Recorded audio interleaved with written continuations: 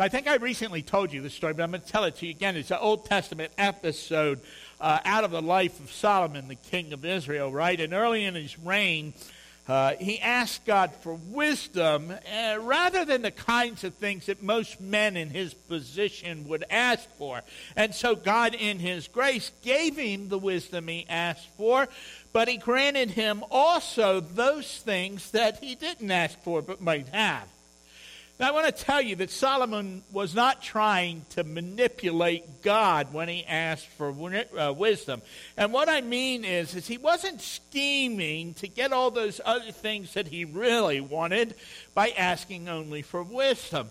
But I think many of you, like me, and I think in our sinful nature, we read that account and we're tempted to do just that kind of thing. We're tempted to ask for something that we kind of think would be spiritual in nature and that would please God in order that he'd give us some of those other things that we really want. As though anyone could fool God, right? And the wise person would know that, and he or she would know that you can't get over on God. And the much wiser course would simply be to tell God what's really on your heart and to admit to him that that spiritual thing that you were tempted to ask for so you could get those other things, well, you know you need it, but maybe you don't want it as much as you know you should want it. You know, you be honest with God. That's the kind of thing that honors him and which he honors. If you're wise enough to do that, you'll find that God is always giving you just what you need, just where you are in your life, just when you need it. And Solomon really wanted wisdom, and it was given to him, though, as we know, if you've been here with us through this study, he did not always act wisely. He did a lot of things which brought him and others much sorrow in their lives. Well, shortly after asking for wisdom, the Old Testament records for us that Solomon was faced with a rather difficult problem which stumped everyone else. Two women who had both had a baby and who lived together came to him to settle a dispute. During the night, one of the babies died, and both of the women were claiming the living baby belonged to them. Now, one was clearly lying and the other was telling the truth, but which one? No one else was able to settle that case, and so it was brought to the king. And Solomon summarized the situation by saying this one claims the baby is hers and the other one makes that same claim. And nobody's able to tell the truth, so get me a sword, let's cut this child in half, and each woman can have a part, right? Now, the one woman agreed to that immediately, but the other one cried out, no, let the baby live, let her keep it.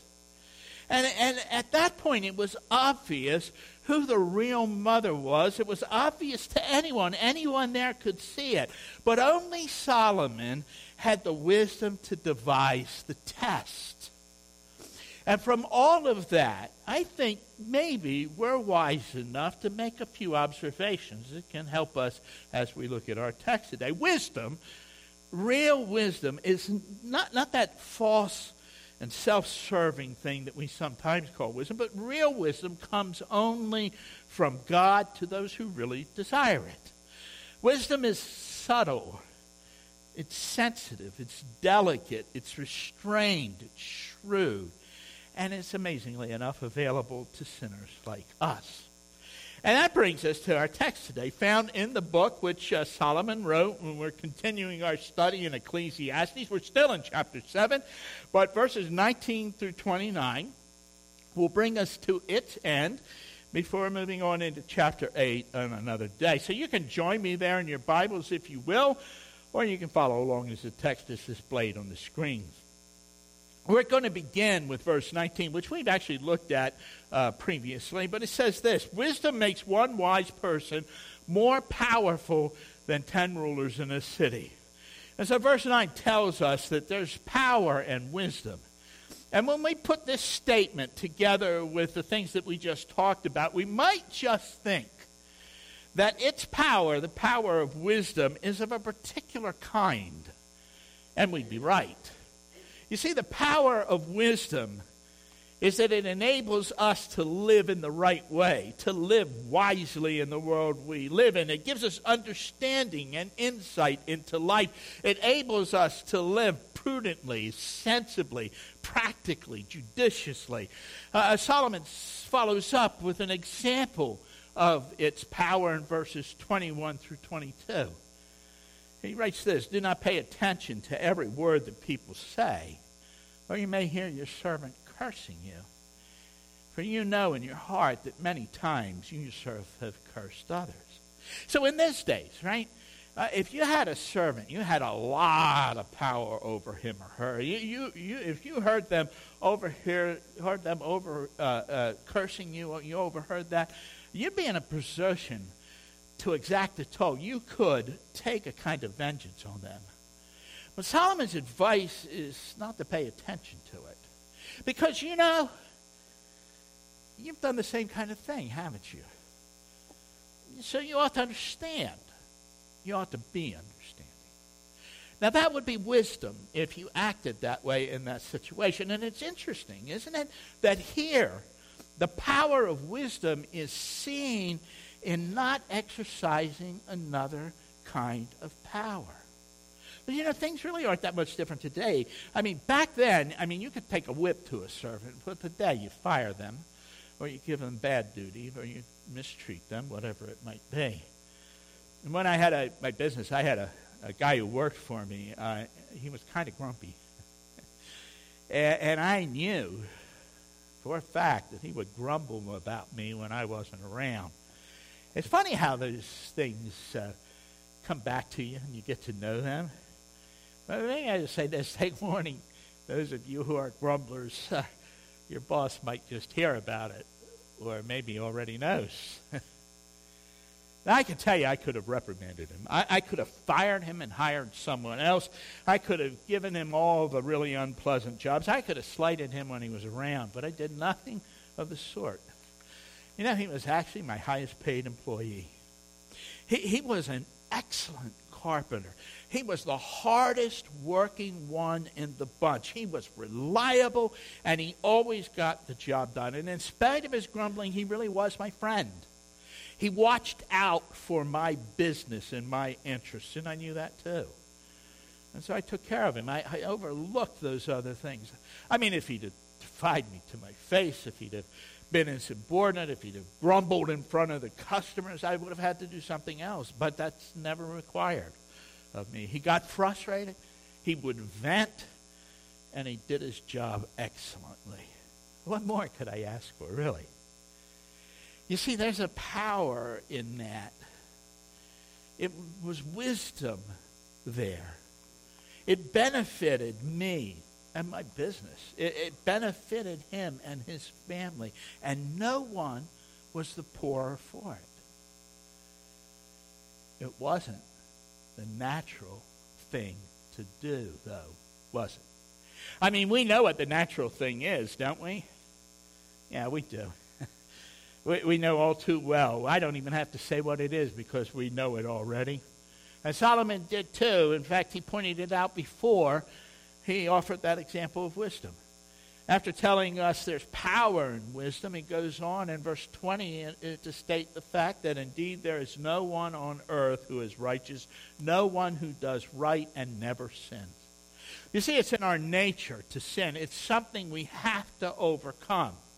And that statement is just a reminder that set up perfectly what he had to say about that servant cursing his or her masters. We are sinners, and we are tempted to get vengeance whenever we can.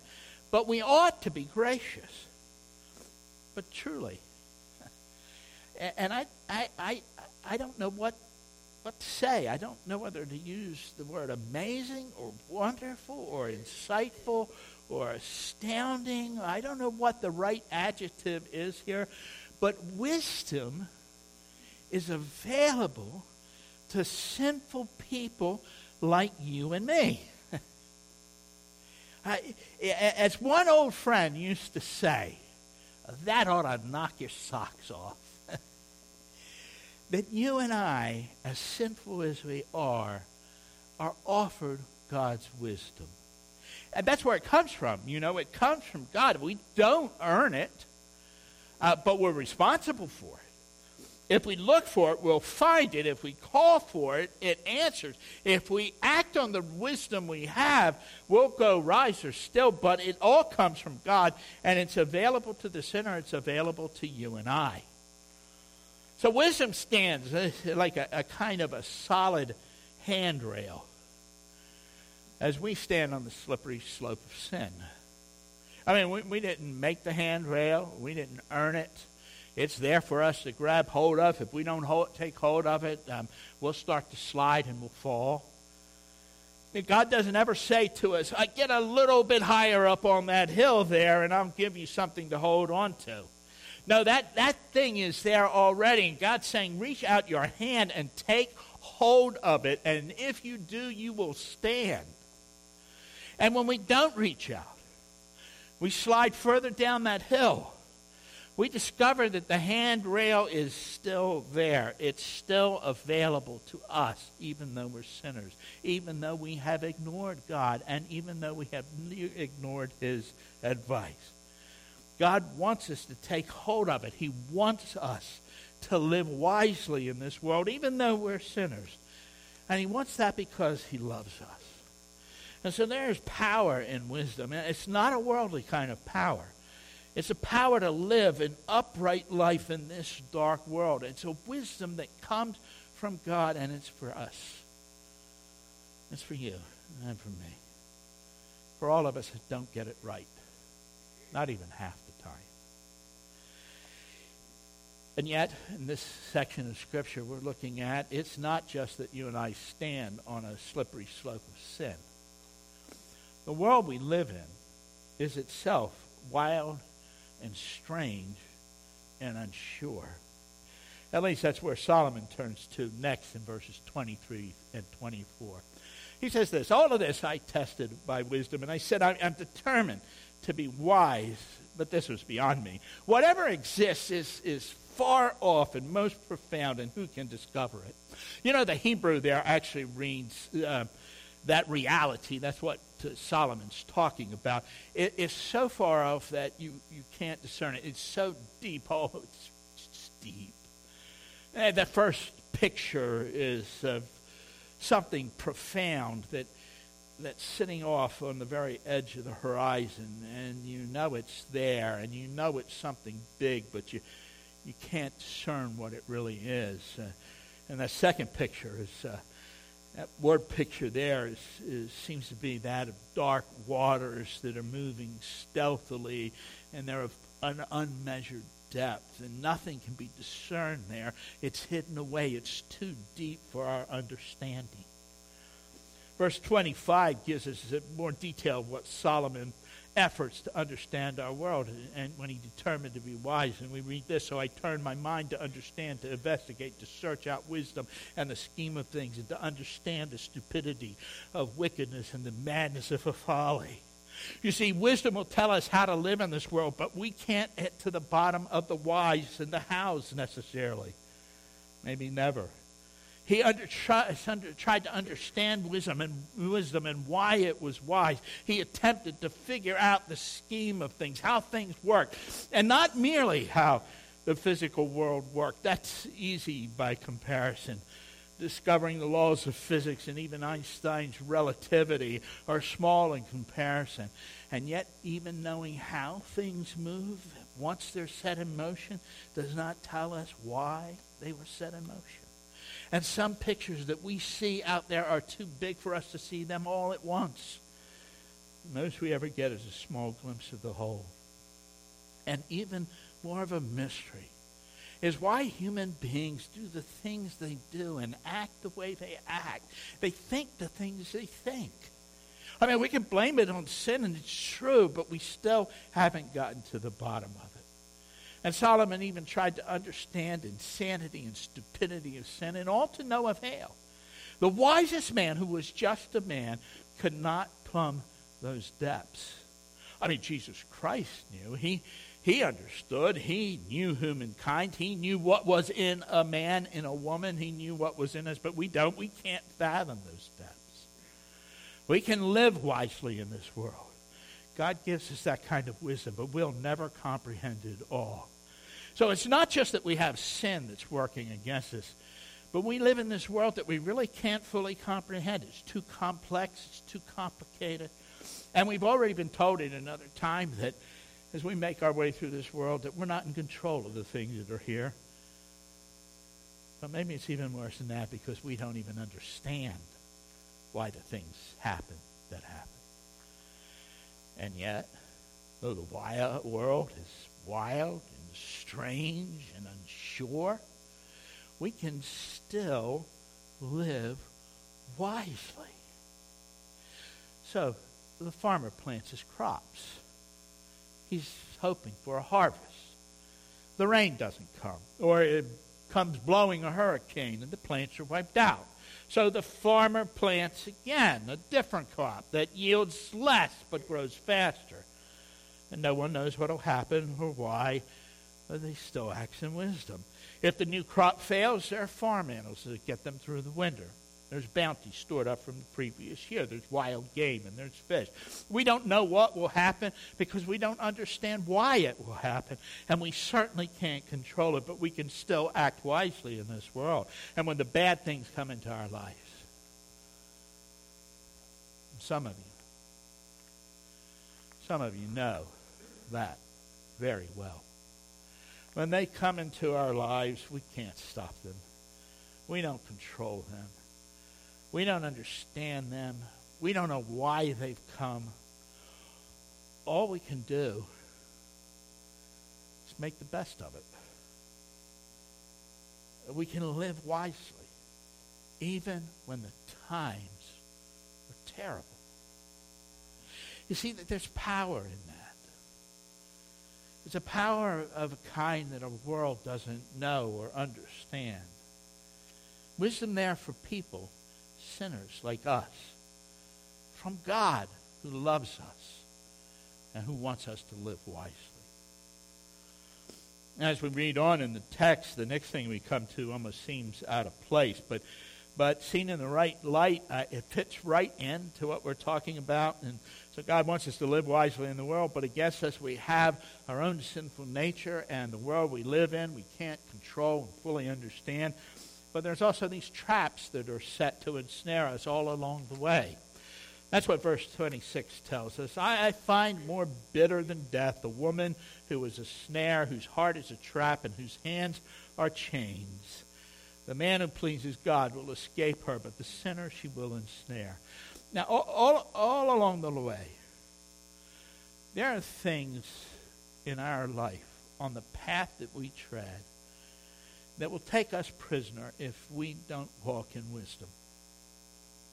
And I need to make a couple observations about this verse which will help us to understand it. And first, and I want to get it out of the way, I'll remind you that last week we looked at this verse in order to diffuse it and the difficulty that it will present to some. And I'm not going to go over that again today. What we can say right now is that Solomon is not at all being a sexist here. Our cultures have moved away from it, but Solomon is using a kind of shorthand speech.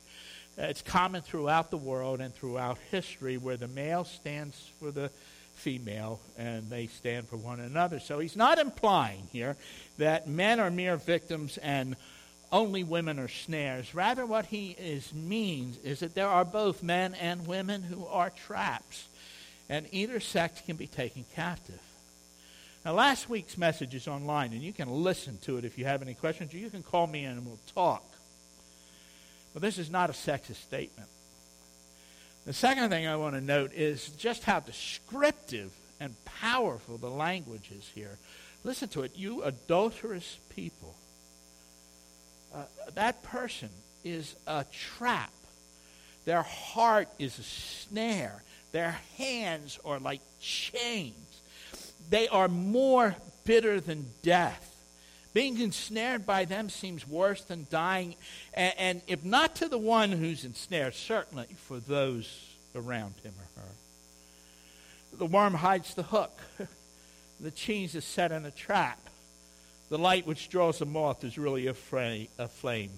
Something more bitter than death is laying wait for you, and Solomon knew that from personal experience. He saw the devastation his father David brought on his family by that kind of sin, and he knew it too in his own life, for he went down that same kind of path. And you and I, we're not as wise or as great as those people, but we don't have to make their mistakes. We can learn from their sadness, and we can live wisely in this world. We must also understand that that's not the only trap that's out there. There are others. Look, if you're not careful, a bottle will suck the life out of you. And drugs will make your life and the lives of your loved ones a kind of a living hell. You can become addicted to the gambling, and you can lose everything you have, including your family. You can chase money or fame or power until it catches you. And you bow down to any one of those things, and it becomes your master, and there is no limits to its cruelty or its bondage. And any and all of those things are traps, ensnaring your soul and locking you up in a kind of a prison. Now, you may escape. Not everyone does. But there's a bitterness that's worse than death as long as you're enslaved, and often for a long time afterwards. But why this particular example? I mean, Solomon could have chosen some of the other things I've mentioned, couldn't he? And he does talk about those other things in other places, some even in this book. But why this one here? Well, I think it's because it was as common then as it is now. I mean, it maybe is more out in the open now, but it's just as common back then as it was. Those traps are everywhere. Many of them are kind of blatant. They're out there for you to see, and some of them are hidden in places you would not expect. And then, too, I think because of all of the traps and snares that are out there, I think this one lies the sweetest. It makes the biggest promises and threats. This person, it whispers to you. This is one person who can make you really happy. Miss this and you're going to miss it all. It sounds so appealing, but it's all lies, bitterness, pain, darkness, sadness, sorrow, cobwebs, dust. All of that lies down that path. And yet the teeth of that trap are more cleverly hidden than the others. You think you're playing with a kitten, but a lion has you in its mouth. It's only playing with its prey before it finally bites.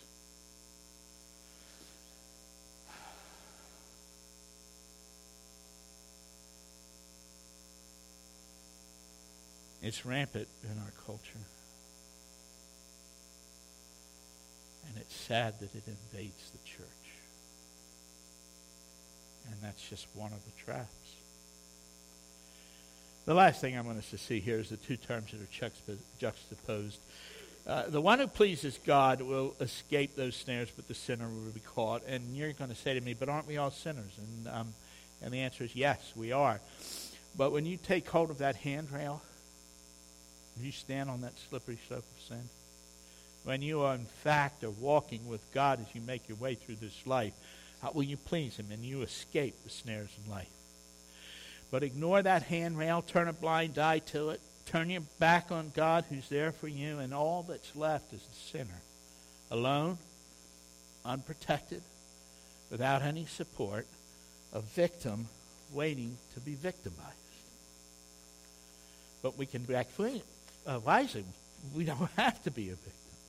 There's power and wisdom, a power from God, a power to live this life in this dark world. Wisdom for you who knows that temptation.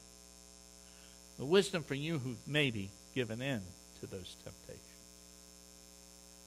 The wisdom that can deliver you and make your life whole again. Which brings us to the next two verses, making up one compound and complex sentence. passage that we looked at last week, also because of the potential there, as it's written, to cause someone to stumble. But the sentence, nonetheless, this sentence, when it's properly understood, becomes a kind of really an occasion for real and not imagined happiness. And so let's read them, verses 27 and 28. Look, says the teacher, this is what I discovered. Along adding one thing to another to discover the scheme of things, Solomon, she's trying to figure out how life works here, right? He says, while I was still searching but not finding, I found one upright man among 1,000, but not one upright woman among them at all. And again, we can't go over it all as we did last week when we discussed this sentence. And you can listen to that message online or call me if you need to talk. But in the Hebrew, the language that this was written in, the word upright isn't there in the passage at all. Solomon's simply saying this. As he looked at life, he found one man in 1,000, but not one woman among them all. He's not making any kind of evaluation of their moral character. And what Solomon seems to be saying here is that as he lived out his life, as he tried to understand things, life didn't often make sense. But in the process of living out life and trying to understand, he found one man here and another one there, not many, but some, that he connected with, where they had something in common. I said it last week, I say it again. Men need men to be better men. Just as women need women to be better women. But for the men, those connections are harder to make, and we really are the poorer for it. Solomon never made that connection with a female, and maybe it's just as well because of the danger there is in a relationship like that. The lines blur easily. If there's a female out there that I could make that kind of connection with, and I know there is, I guard my heart. I do not set foot on that path. Now, you can call me a sexist if you'd like, but I know in this matter I'm a realist. But there's joy in this compound, complex sentence for all the confusion in our world, for all of our sinfulness, for all the traps and snares which line our path. There are those people out there who will help you on your journey. 1 out of 1,000 maybe, but they're there. And a wise man or woman finds them and makes them their friend. It's the commonplace bit of wisdom, right? Everyone knows if you're a Christian, you need accountability. That's exactly what Solomon's saying here. You make those kinds of connections, you've met your accountability partners. Now that's living wisely, my friends. And wisdom, that wisdom is available. And we need it because our path is filled with snares. And we're called to live an upright life. Which brings us to the end of this passage and the last verse that we're going to look at this morning, which tells us one more reason that we need wisdom. And some encouragement along the way. Verse 29, this only have I found. God created mankind upright, but they have gone in search of many schemes. So understand this. Not only are we sinners, not only is our world wild and strange and unsure, we can't know it and we can't control it. Not only are there a lot of snares along our paths, our world is in rebellion against God, who in the beginning made it and us upright and good. But the world has gone its own way, and it continues to go its own way. It's going every way but toward God. And if you've made up your mind to walk with God, you're going to be going against the flow. Peter tells us in the first letter he wrote in chapter 4, verse 4, that they, meaning the people of this world, are surprised that you do not join them in their reckless, wild living, and they heap abuse upon you. In John 15, the words of Jesus, he said this, if the world hates you, keep in mind that it hated me first. See, that world is rushing down, headlong down that slippery slope of sin, which we're trying to walk up. And Solomon, when he was considering the scheme of things and how things worked, well, he pretty much came up empty-handed in that way. He knew wisdom was good. He knew living and enjoying the life that God has given us is good. He knew that certain things were evil in this world, and all of that I think he knew by experience. He never got behind it all to know the why and the how. The one thing he understood is why the things are the way they are, revealed in Scripture, is because God created us in this world in a good state. And we fell. And everybody is chasing after all kinds of other things. You and I stand on that slippery slope of sin, and the world is wild and strange and unsure, and our path is laid with snares, and the world is rushing past us, running in the opposite direction, creating a current that would draw us in. And wisdom stands like a handrail for us, sinners though we are. And there are friends along the way that'll help. They'll help you find that way and walk that way. If you only have the wisdom to look for them and find them and embrace them. You know, when I thought about all of this, it seemed to me, as I thought about it, that so much, almost everything, it seems as though it depends on us. It depends on us reaching out and taking a hold of that handrail and maybe to have the hands of a few good friends. You know, it often feels that way, doesn't it? But doesn't that remind you of yet another passage in Philippians where the believer is told this? Work out your salvation in fear and trembling. And you read that and it seems like everything depends on us. But the verse goes on to say, for it is God who works in you to will and to act in order to accomplish his good purpose, as though everything depends on God. When you make your way through this uncertain world and the slippery slope of sin and all the snares that are laid out there to capture you, with the world calling your name, calling you to come and join them, if you feel like you're wise enough, if you feel like you're not wise enough, and if you don't know the way to wisdom, turn to God, who will be wisdom for you, who knows the way, and he will walk that way with you. If you feel like you're alone in this world and that you have no friends, and sometimes we all feel that way, don't we? You feel like no one understands. Turn to God, who knows you better than you know yourself and who is the best friend you could ever have. If you feel weak, if you feel as though your strength is almost gone, you know where to turn, don't you? To God, who will give you strength, who will bear you up on wings like eagles. You are not in this alone. No, never are you in this alone. It only feels that way. And it only feels that way sometimes.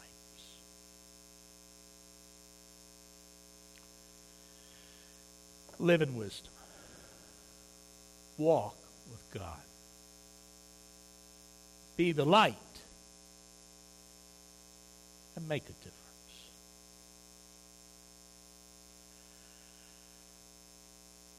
Because I love you.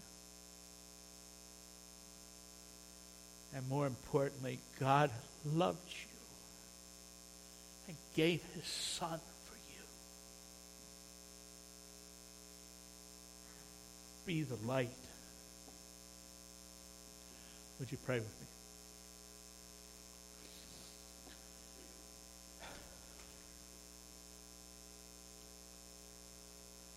Father,